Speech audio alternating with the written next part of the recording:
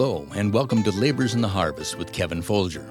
This podcast is a weekly conversation about the gospel and the work that God is doing through those who labor for Him.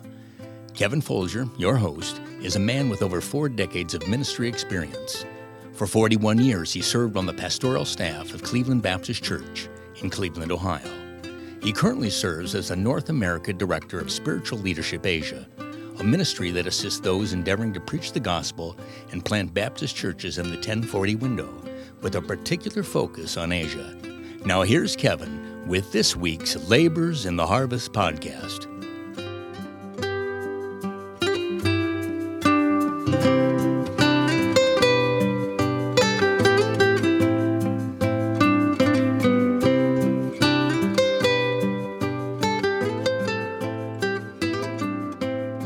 Well, this is Kevin Folger, and this is Labors in the Harvest podcast. I want to thank you for joining us today for this new episode of our podcast. And this is a brand new year. Can't hard to believe it's January 2023, and it's amazing how fast time goes. But we're excited about another year of opportunity. If the Lord tarries His coming, perhaps to come to you each month with a new podcast of someone who is laboring for the Lord in His harvest. And it's a great joy today to welcome a friend that I made along life's way. I've known of him for a while, and we knew of each other because of the work we were doing, but we didn't have the opportunity to meet until we were in a missions conference together in Martinsburg, West Virginia, at the Shenandoah Bible Baptist Church. And I got to meet Brother Johnny Esposito and his wife, Denise. And it's joy to welcome him to the podcast. Brother Johnny, thank you for joining me today. It is my pleasure to be with you today. Well, it's my honor for sure. So I want our folks to know you are currently serving as a missionary, and just want to kind of describe kind of what you're doing and what the focus of the ministry is.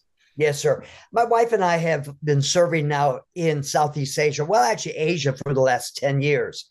We've served and lived in the country of Laos. Some Americans know it as Laos, but the S is actually silent. 2 years in Cambodia, a year in China. We're presently living and serving in Chiang Khong, Thailand, where we'll be returning to in a little bit over 2 weeks. Well, in that 2 weeks will already be passed by the time this airs. So we're actually recording this in November, and it won't air until January. So you'll be on the field, and Lord willing, anyway, and doing what God's called you to do. So for 10 years, you folks have labored, but you're part of a team, right? And that team kind of developed out of the church that you are part of. Is that correct? Yes, sir.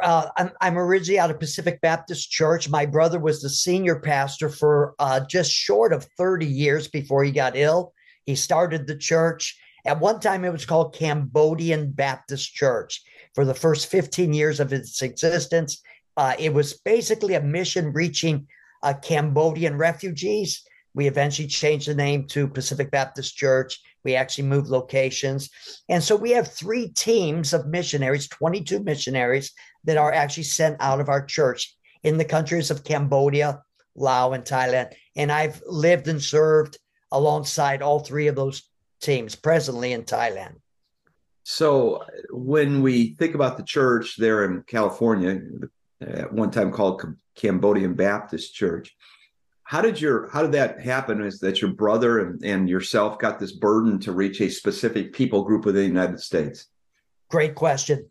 My brother and I were in Bible college together. We both worked in the bus ministry. We were in different bus divisions in different locations.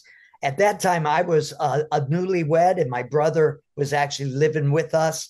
And he noticed on his bus route these Asians. At that time, we didn't know what Cambodians were. Mm-hmm. And to be honest with you, he thought they were Chinese, Mm-hmm. And so he started seeing these Asians not too far from his bus route in his division, and started visiting some of them, and I became burdened for them. And I will never forget him asking me, "Would you think I ought to start a bus route there?" And I said, "Yeah, I would." And so he started a bus route reaching the Cambodian people. Most of them were Cambodian. There were some Vietnamese.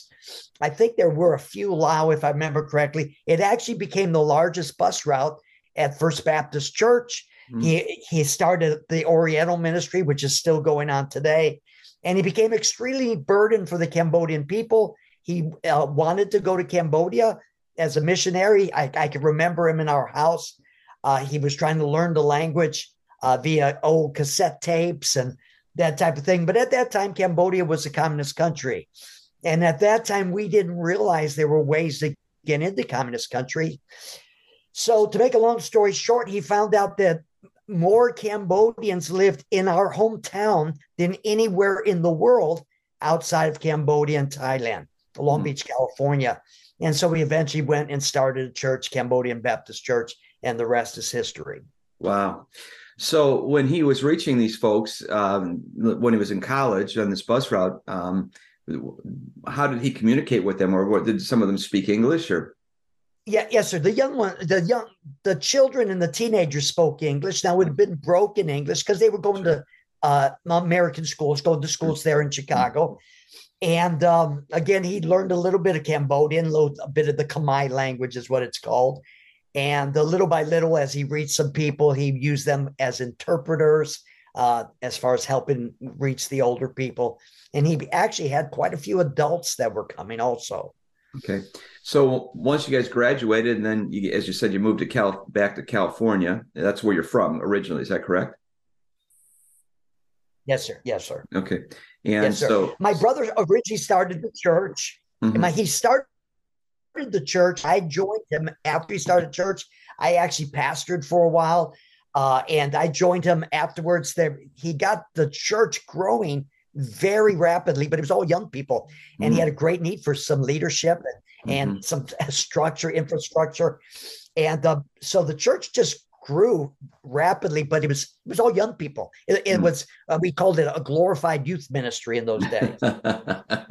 So can I say that there probably wasn't a lot of money in it? No, you can say that for sure. As a matter of fact, if you would have seen our facilities, the first 10 years of the church's life, it was a joke. And because there was no money, we had a lot of energy. The young people had energy, but there was no money. Yeah. Well, and you're in California too, and everything's so expensive. So yes, sir. So, all right. So the church gets started, then you guys relocated, I guess. Is that what happened? You moved the ministry? Yes, sir. We had a couple moves. We moved from downtown in the really bad area, a lot of gang activity. And by the way, my brother and our ministry there, we worked a lot with gang members, and we eventually had some boys' homes and girls' homes, and the Khmer people, the Cambodian people all over America were actually sending young people who were troubled to our church, to the homes. But we eventually moved. We moved a couple times. And when we moved to Pacific Avenue, we had a Christian school. All of our students were Cambodian, but they all spoke English. And so folks would be walking by and they would hear our teenagers speaking in English, and they'd say, "Oh, do you have English services at this church?" And they said, "Oh, yes. As a matter of fact, our big service is an English service." People thought because it said Cambodian Baptist Church, it was only for Cambodian people. Right. So that's why we changed the name. Okay. Because it was a barrier. And so we changed the name to Pacific Baptist Church. And little by little, it became a very ethnically diverse church. And then we eventually moved to our new location. And we, over a long period of time, built a new building. And so the church is doing extremely well, but very ethnically diverse today. And the church is currently in Long Beach. Is that correct? Still Long Beach, yes, sir. Different location, but Long Beach. Okay, all right. Well, let's talk a little bit about the journey of ministry, because obviously you now are a mature man. Notice I didn't say old; I said a mature man like myself. I appreciate that. But we've been in ministry for a while. But people look at us and say, "Well, how do you ever get to a place like that?" And as I tell people all the time, and as I've said to our listeners that have been a part of this podcast, that life is a journey. And every day is some steps in that journey. And so let's talk a little bit about the steps that God has brought you on, and talk about, let's go back to your early days. You and your brother came from a family that was originally from California, or how did that work? No, sir. Our family was actually originally from Chicago. My father grew up in the south side of Chicago. My mother grew up in Oak Park, which is a suburb of Chicago. we lived in Chicago until I was about maybe 10 or 11 years old. The truth of the matter is my father was running from the police. So we relocated to California. Of course, we're not a Christian family. And so that we moved to California when I was about 11 years old, somewhere between 10 and 11 years old. Okay. All right. So as you got out to California, I don't think your family were Christians, were they, as far as knowing Christ as the Lord and Savior? No, sir, not at all. Mm-hmm. Not at all. They came from a Catholic background, but they weren't even faithful Catholics. So, yeah. Well, talk to me a little bit about your growing up years and what was that like in California? Once we moved to California, my mother and father had a troubled marriage as long as I can remember. It got extremely bad once we got in California. My mother and father got divorced probably about a year, maybe 2 years after we moved to California. Then once my father moved out of the home, by that time I was 12, 13 years old. And you know what the statistics are, fatherless homes. And eventually I got involved with gangs there in Southern California. I was in and out of jail, that type of thing. And so eventually I joined the military basically to stay out of prison. Joined the military to stay out of prison, and I got saved in the military. Yeah, okay. Well, I guess that military, it's in some respects, I mean, it's pretty confining and, and pretty restricted. Some people may say it's like prison, but I don't think it's quite as bad. Not quite as bad. Yeah. No, sir. So, but it helped me immensely. No doubt about that. Okay.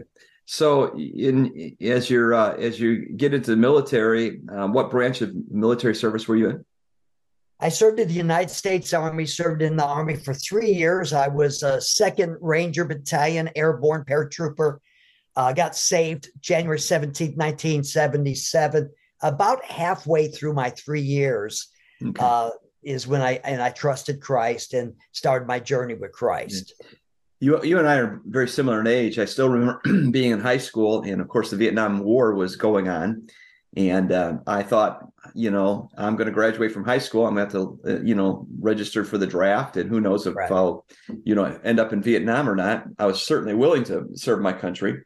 But just as I'm getting ready to graduate from high school in 1975, that war is winding down and has come to a conclusion. So you weren't involved in Vietnam at all, were you? No, sir. We just missed Vietnam. I joined in 74. And again, it was starting to wind down. They weren't really sending troops anymore. Right. And they were starting to pull them out. I was ready to go to Vietnam. The truth of the matter is I wanted to go to Vietnam at that time. And but I did not go. So did you deploy at all overseas during your time? One time we deployed to Panama. It was called the Canal Crisis. And just to make a long story short, supposedly there were Cuban guerrillas there in Panama. And we went as a show of force. Our battalion went there as a show of force, but there was no combat. Okay. All right. So you say you got saved during your military service. So let's talk about that. How that happened, what God used in your life to bring you to himself. Yeah, it's a long story, but I'll try to give you the condensed version. I hurt myself on what's called a combat jump, a nighttime combat jump. It's a low jump and hurt myself. So I wasn't really able to jump anymore. And so I was transferred from the Ranger Battalion to 9th Infantry Division, the same base, Fort Lewis, Washington. And that was a whole new world. In the Ranger Battalion, if there was drugs, I didn't know about it. Now, there's a lot of alcohol, but if there was drugs, I didn't know about it.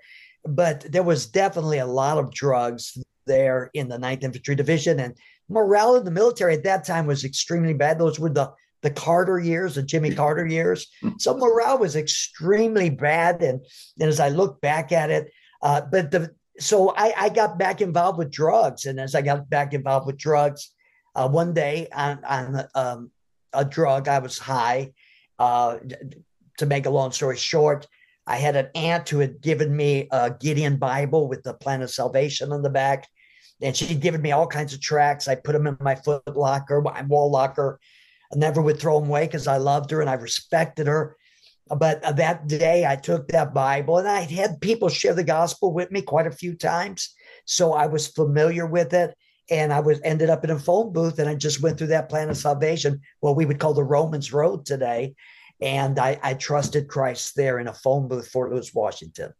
Well, it just goes to show you that sometimes we can get discouraged when we witness to people and give tracts to people and, go out of our way to try to befriend people. And it seems like there's no progress, but we just never know how God's putting all that together in their life. As obviously your aunt was very concerned about you and your salvation.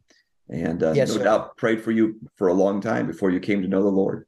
Yes, sir. I know that she prayed for me for years, even before I joined the military. She knew my situation. She was a godly Christian woman, lived in Ohio, by the way, Columbus, Ohio, just outside of Columbus, Ohio, on a farm, and constantly sending me tracts and constantly little letters. And so she was a blessing and a help. Mm-hmm. Well, that's wonderful. Such an encouragement to know that you have people that love you like that and care about you and pray for you and get you into the family through their. Nobody gets saved apart from Christ, but God uses people. There's no question. So yes, sir. Grateful yes, for them. So what happened after your salvation? How did you get to a point of starting to grow and develop? Yeah. Well, right after I got saved, trusted Christ, I didn't know anything but the Catholic Church. So I started going to the Catholic chapel on the base. And, the Holy Spirit made it very, very clear. I was just not in the right place. I couldn't explain it at the time as I went to confession, because I knew that's what we were supposed to do as a Catholic. And I started reading some Christian materials, and I talked to the priest, and the priest became really dogmatic that I was demon possessed because I wasn't following the Catholic way. So I eventually left there, but I didn't know where to go. Yeah. So I wasn't going to church, but one day I was sitting in what we call the day room. They have pool tables and televisions, and the soldiers are just hanging out. And I was just sitting there. I think I was watching television. And a guy came over to me and started sharing the gospel with me. He was a part of a military ministry. His name was Randy Higgins, and him and another man named Bill started sharing the gospel. They got about halfway through the plan of salvation. And I looked at him, I said, look, I've already done that. I'm a Christian. I don't remember the exact terminology I used. I said, I'm a Christian. I've done that. And so they must have seen something in my countenance that said, you may have done it, but you need some help. and so they had another track that they used for those who were Christians. And it was called, Have You Experienced the Spirit-Filled Life? And it was basically, are you allowing Christ to control your life, or you control your life? And so they went through this track, and they asked me, which one are you? They showed me little diagrams. I said, yeah, the one that the life is a mess, that's me. And I'm so thankful for that day, because Randy and his wife, Terry, took me under their wing for about 3 to 4 months. I met with them on a weekly basis. They would invite me and other soldiers to their house, give us meals, play Bible trivia and that type of thing. And so he discipled me for about 3 to 4 years. I wouldn't be here today if it wasn't for him. Well, those Barnabases that God puts in our life that just come alongside of us. And I think that's just a good lesson for those folks who may be listening, that it's not enough just to win people to Christ. We've got to spend the time discipling them and mentoring them and helping them to develop into what God wants them to be. Yes, sir. Sometimes that's not possible, but when it is possible, we should put that effort forth. Right. So, yeah. So, from what you're saying, did they not take you to a particular church or any type of thing while you're with them? Yeah, they were not real strong on the local church. It was a parachurch organization. Okay. They encouraged us to go to the chapel on base, to the Protestant chapel. And I did start going a little bit for a while. And I don't know if I went every Sunday, but most of my training in those early days, formation, was actually with them and different fellowships and Bible studies they had. Sure. Okay. Well, so let's talk about becoming a Baptist. How did that happen? Yeah, that's an interesting story. So you got a lot of interesting stories. My life is just one interesting story. So I took a 2-week leave, a vacation, if you would, went down and shared the gospel with my brother, Joe. My brother Joe, years later, he said he made a profession of faith. Somebody led him to Christ on a street corner when he was 14, but there was no fruit. He never went to church, so he doesn't know if he got saved then. But a few years later, I led him to Christ, or he got reassurance of his salvation, one of the two. Mm-hmm. And then we looked for churches, and we went to a couple of churches. We actually walked in on a Sunday morning where a church was splitting while we were walking. That was interesting. So nothing was settled, and I went back to the Army. So I told my brother, I wrote him a letter. Of course, we didn't have technology we have today. I wrote him a letter. I said, Joe, find a Baptist church, because I met a couple of Baptists. I said, find a Baptist church. They're very strong on the Bible. Now, at that time, I wouldn't go to a Baptist church because I met some Baptists and they said, you couldn't do this, you couldn't do this. I said, I am not going that route. But I'd let my brother go that route. So I told my brother, I said, Joe, find a Baptist church. Well, sure enough, they ended up moving behind Gethsemane Baptist Church, which is now in Long Beach, California. Mm-hmm. At that time, it was in Paramount, California. And it was right behind them. And he started going. So when I discharged out of the military, I started going on Sunday nights and Wednesday nights. I would not go Sunday morning. I'd go to another evangelical church that was about 45 minutes away, but it was too long to go Sunday nights or Wednesday night. So I would go on Sunday night and Wednesday night. And I fell in love with a young pastor who took over. His name was Jim Black. And Jim Black took over the church. He had a lot of zeal. He was about 27 years old. And he used to tell a lot of bus ministry stories. And, I came from that gang background, the inner city. So there was appeal there. So that's how I got involved with the Independent Baptists. And I was going to go to a Moody Bible Institute, my brother and I both. Mm-hmm. And I talked to Pastor Black, and he said, well, why do you want to go to Moody Bible Institute? I said, well, I read about D.L. Moody. He was a great man, and I read his biography and so on. He said, well, I would encourage you to go to this school. This is the D.L. Moody of our generation. And so that's how I ended up at an Independent Baptist Bible College that I absolutely swore I would never go to just about a year before that. Well, I'm sure glad you're an Independent Baptist. Well, talk to me about the call to ministry, because you're out of the military. You're now attending this Baptist church, and God's using it in your life. So what did he use, or how did that call specifically happen for you? Yeah, the first day I got saved in that telephone booth, I just sensed that God had something special for my life. Mm-hmm. I didn't know what it was. I couldn't explain it, of course, at the time. And when my brother and we went to Bible college together, when we enrolled in Bible college, when we decided to go to Bible college, we didn't really go with plans to be in the ministry. We just wanted to get grounded in the Word of God. Okay. No. And we just knew that we needed some more Bible knowledge because we didn't come from Christian homes, so on. So both my brother and I, while we were in Bible college, we got very actively involved with ministry, with soul winning, bus ministry, teaching Sunday school, and as involved as you possibly could be involved.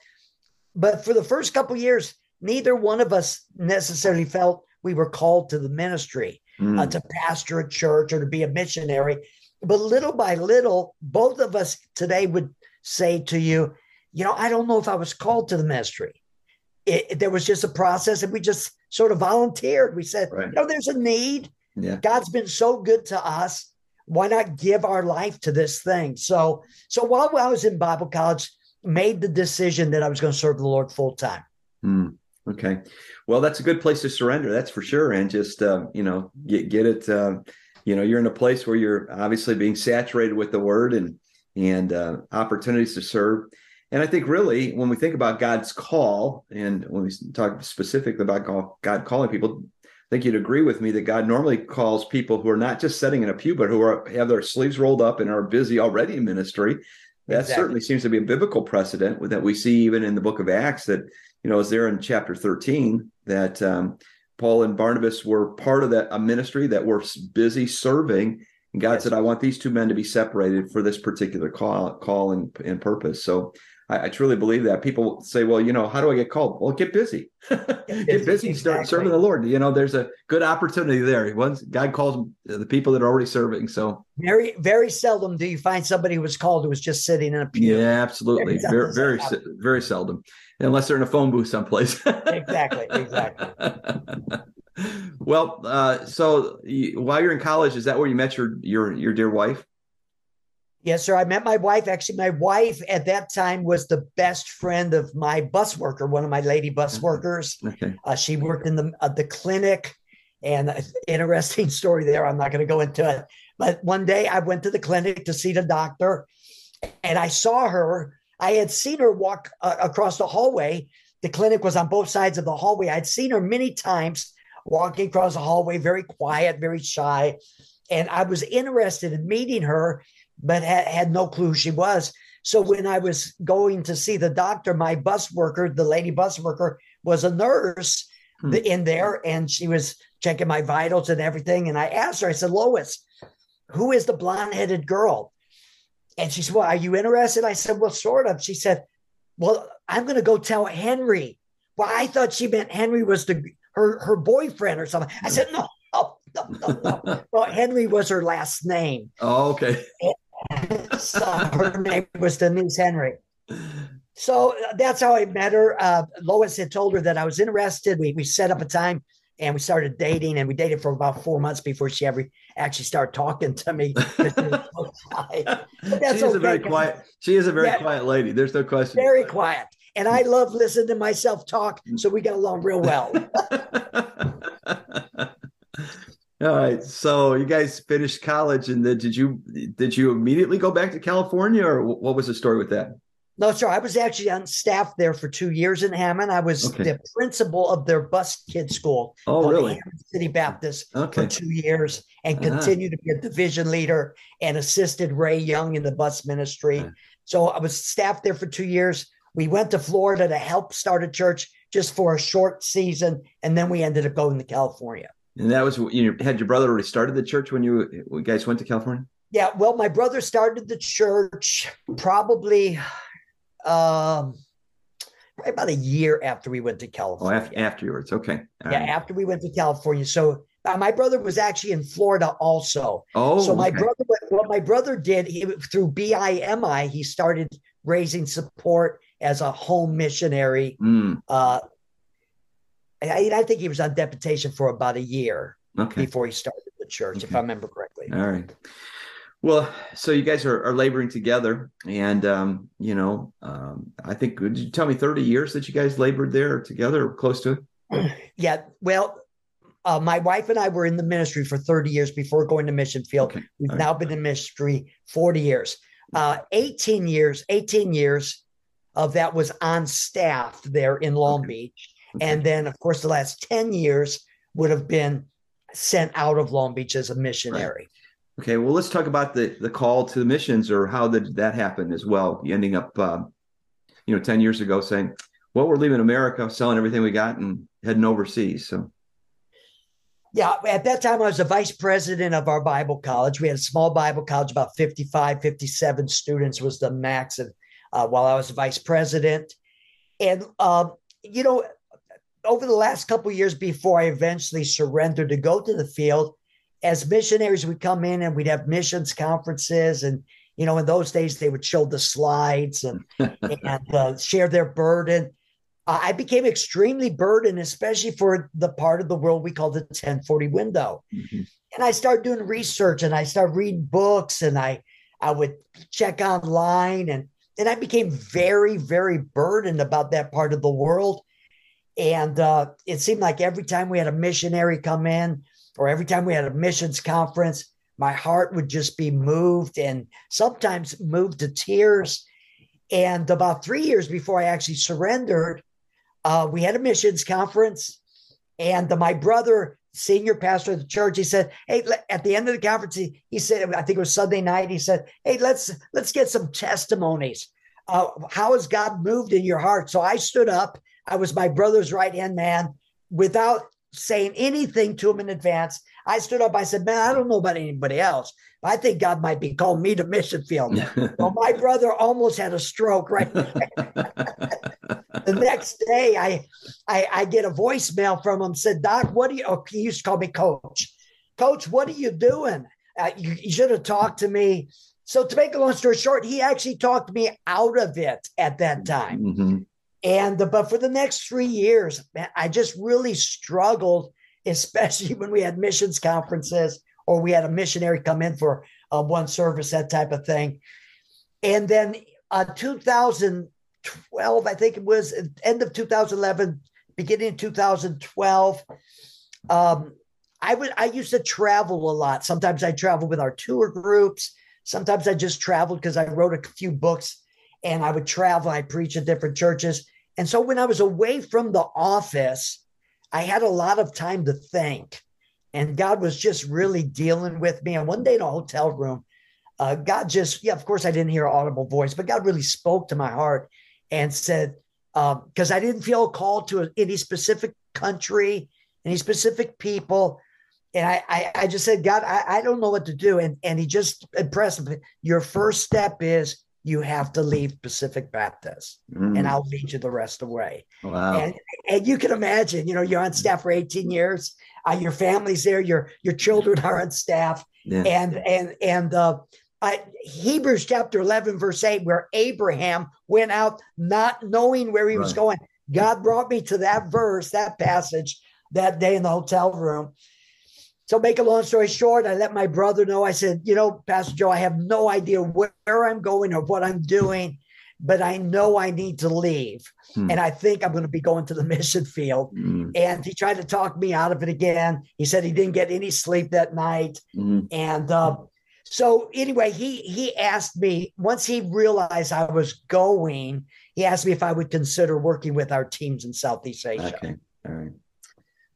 So when we talked a little bit about culture, and of course, we live in America, and even if you're working with a particular people group here, they become westernized in some respects. So, and you're in 3 different, or is it 3 or 4 different countries you guys are working in? 4 different countries. So each one of those countries, I'm sure each one has a little bit different culture. They may have some things that are similar, but the cultures have to be somewhat different. So talk to me about, leaving America, because you're not in your 20s at this point. You're in your 50s or early 50s. 50s. I arrived in Southeast Asia at the age of 56. 56. Okay.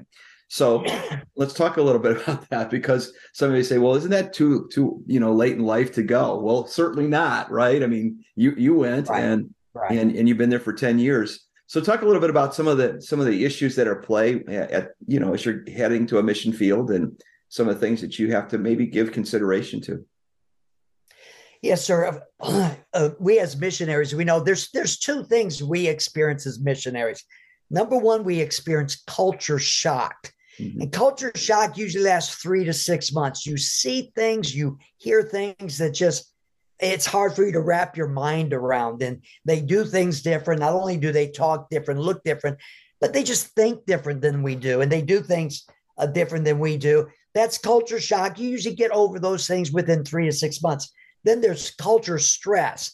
Culture stress is something you never get over. There's just some things you just say, I just have to give this to the Lord, So when we first arrive in Southeast Asia, of course, the first country we go to is a communist country. Major culture shock. And not only do the people look different, not only do they speak a different language, not only do they think different, but the laws are very different, and the laws are prohibitive to the things that we feel like God wants us to do. And so, we would have church services, and you'd have to shut the doors. Everything's in houses. Shut the door, lock the doors, shut the blinds or shut the curtains.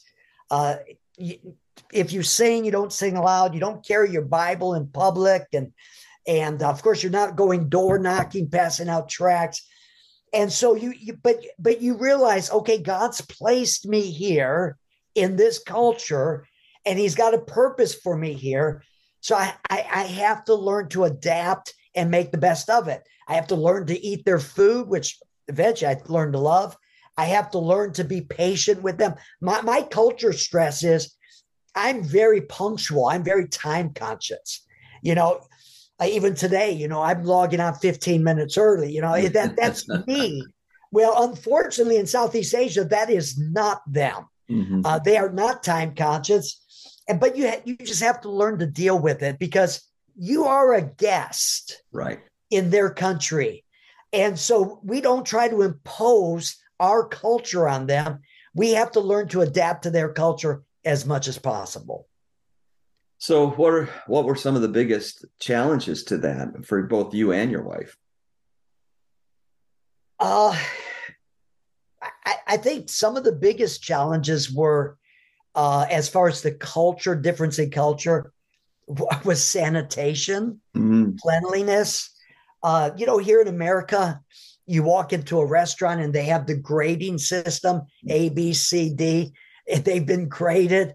Well, they don't have the grading system in Southeast Asia. And if they did, most of the restaurants would have an F. And so you have to, you get used to sitting down in a restaurant, and while you're sitting down in the restaurant, dogs and cats are running in, and it's dirty. The table's dirty, and you're taking the silverware, and you're wiping it on your shirt to make sure it's clean. Spit on it to make sure it's clean. Yeah, it's only your germs, and so things like that. And of course, I mentioned the time. There. In the country of Laos, they come and take your stuff from your yard all the time because in there it's like community property. Mm-hmm. Now they're not stealing it, they're going to return it. So many times you go out and you look, what happened to the ladder? And you find out a neighbor took it without asking you, and he returns it a week later. That's culture shock. I can remember one morning I was up in where my wife and I lived was also our English school because no missionaries allowed in the country. So we had to have a reason for being there. So we started English school. So I was sitting upstairs in a classroom and I'm reading my Bible, I'm praying, and all of a sudden I hear whack, whack, whack. And I'm thinking, what in the world is that? So I walk downstairs, I walk outside, and there's this grandma in her 80s, and she's cutting everything off of our banana tree that's in our yard, and she's going to take it. And so with a little bit of language, I said hello to her, and she said hello, and she smiled, and she just kept whacking away, and she just took everything away like no big deal. So you just learn that, one morning I'm upstairs and I smell smoke. I'm thinking, what in the world is going on? I go downstairs again, I walk in the yard, and there's what we would call barbecue pits. There's like these big fires. They're going to have a barbecue because somebody's getting married across the alley. And so they're using our yard to cook the food without asking permission. So, I'll remember that time. The next day after the party was over, he asked for permission. I said, yeah, no problem. And so you get used to that. They walk into your house without knocking on the door, and you got to lock the door.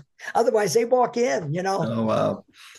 So I think, as I recall, when we were together for the missions conference, your wife said that of all the places that you guys been, that she loves that Laos the best. Yes. What is it about that place that just is so, God has knit your heart to it? Yes, sir. It's an amazing thing.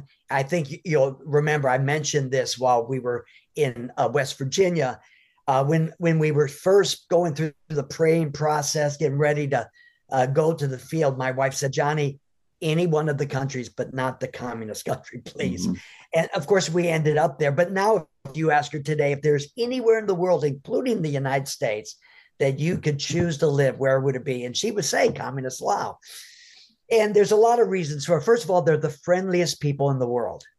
By far, the friendliest people I've ever met in the world. And we've lived in 5 different countries. I've traveled all over the world. They're just friendly. You can walk down the road and they invite you in to eat lunch with them, and you've never met them before. Wow. It's an amazing thing. So they're extremely friendly people. They're very hospitable. And of course, we were very, very involved with ministry. Of course, our hearts became very knit with the people there. Not, by the way, not only the Christians, the people in the neighborhood, people that were lost, they were Buddhist, our next door neighbors, the restaurants, the stores there. Many of them, we had a chance to share the gospel with them, but they didn't get saved. But we love them, and it really was like one big community. Well, it's amazing, and how God, even in the later part of our life, kind of redirects our path, and we should be open to that. I don't know that we have any right to say to God, well, I'm just, some things I'm just not going to do. In your travels, in the fact in the 10 years that you've been missionaries, you and I are recording this, and yesterday we heard of the death of a young man who had given his life to reach a particular people group. And by the time we record this, of course, it'll be old news, but or this gets published, it'll be old news. But there is an element in some parts of the world where there's danger to take the gospel. Have you guys ever been in a situation where you felt like there was a safety issue that was be concerned about? A few times in Cambodia, we had a ministry that's reached quite a few Muslims. Mm-hmm. And we've had some issues there. As a matter of fact, there was one time we had planted a church in a Muslim village, and in the initial stages, they didn't give us any problem, but quite a few Muslims started converting to Christ, and that became an issue. And the wife of the village chief became a Christian, eventually became a very faithful Christian, has now been a faithful Christian for over 10 years, all about 11 years now, I guess. And her sons are all in the ministry now. And so it became an issue, and they threatened the lives of our people. I was not there at the time.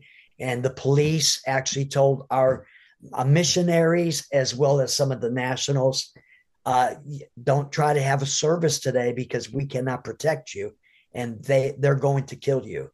And so there's been a few issues like that in the country of Laos, not so much with me, but I've known of people just recently, about 3 weeks ago, a man was killed, tortured in Laos. I did see that here. I think even on social media today, it was somebody put that up where he had been killed. Right. That was just a few weeks ago. Yes, sir. Yeah. So I think, we sometimes are fearful because of danger. But the truth of the matter is, if we're going to evangelize the world, it's going to take some people who are bold, people who are committed to the cause, right? And you want to speak to that a little bit? Yeah. One day we were making some visits in Cambodia in the Muslim village. I was with a young man named Vanak, who's presently what we would call an assistant pastor of our ministry there, ex-Muslim. And so we were out making some visits, and he looked at me and he asked me, he called me pastor in the Khmer language, LeGroux. He said, "Are you afraid to be in here?" And I said, Vanak, to be honest with you, not really.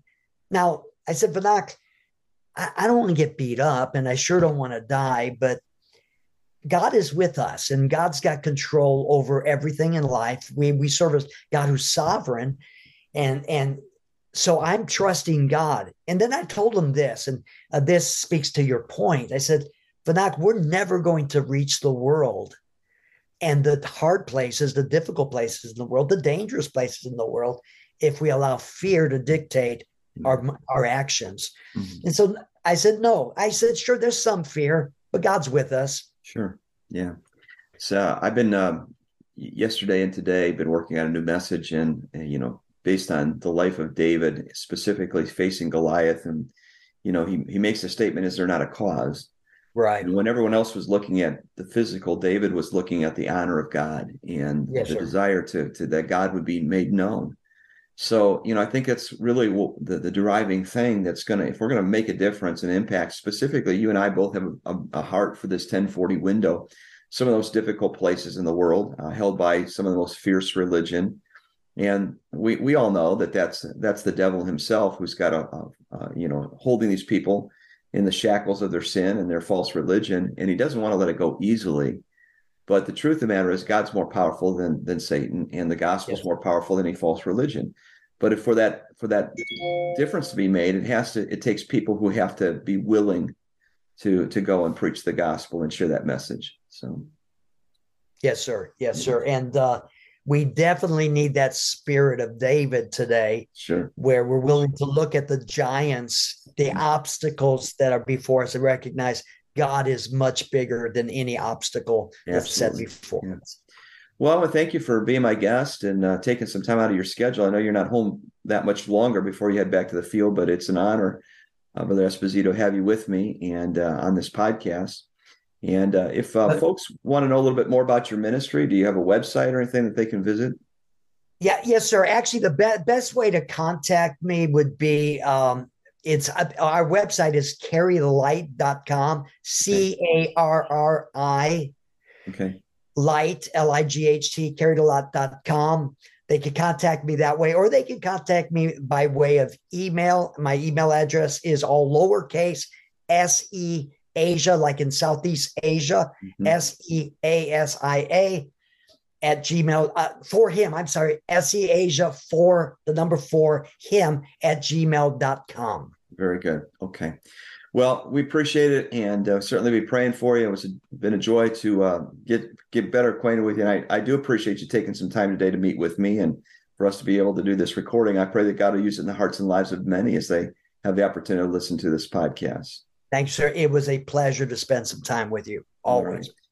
Well, to our listeners, we want to say thank you for joining us, and we hope that you'll join us again next month when we put together another podcast when we talk to someone about their life and their ministry in this podcast that we're calling Laborers in the Harvest. It's our prayer that God will bless you today. And again, please share with others. If you enjoy this podcast, share that information so others can join us as well. We hope that you have a great day, and may God bless you.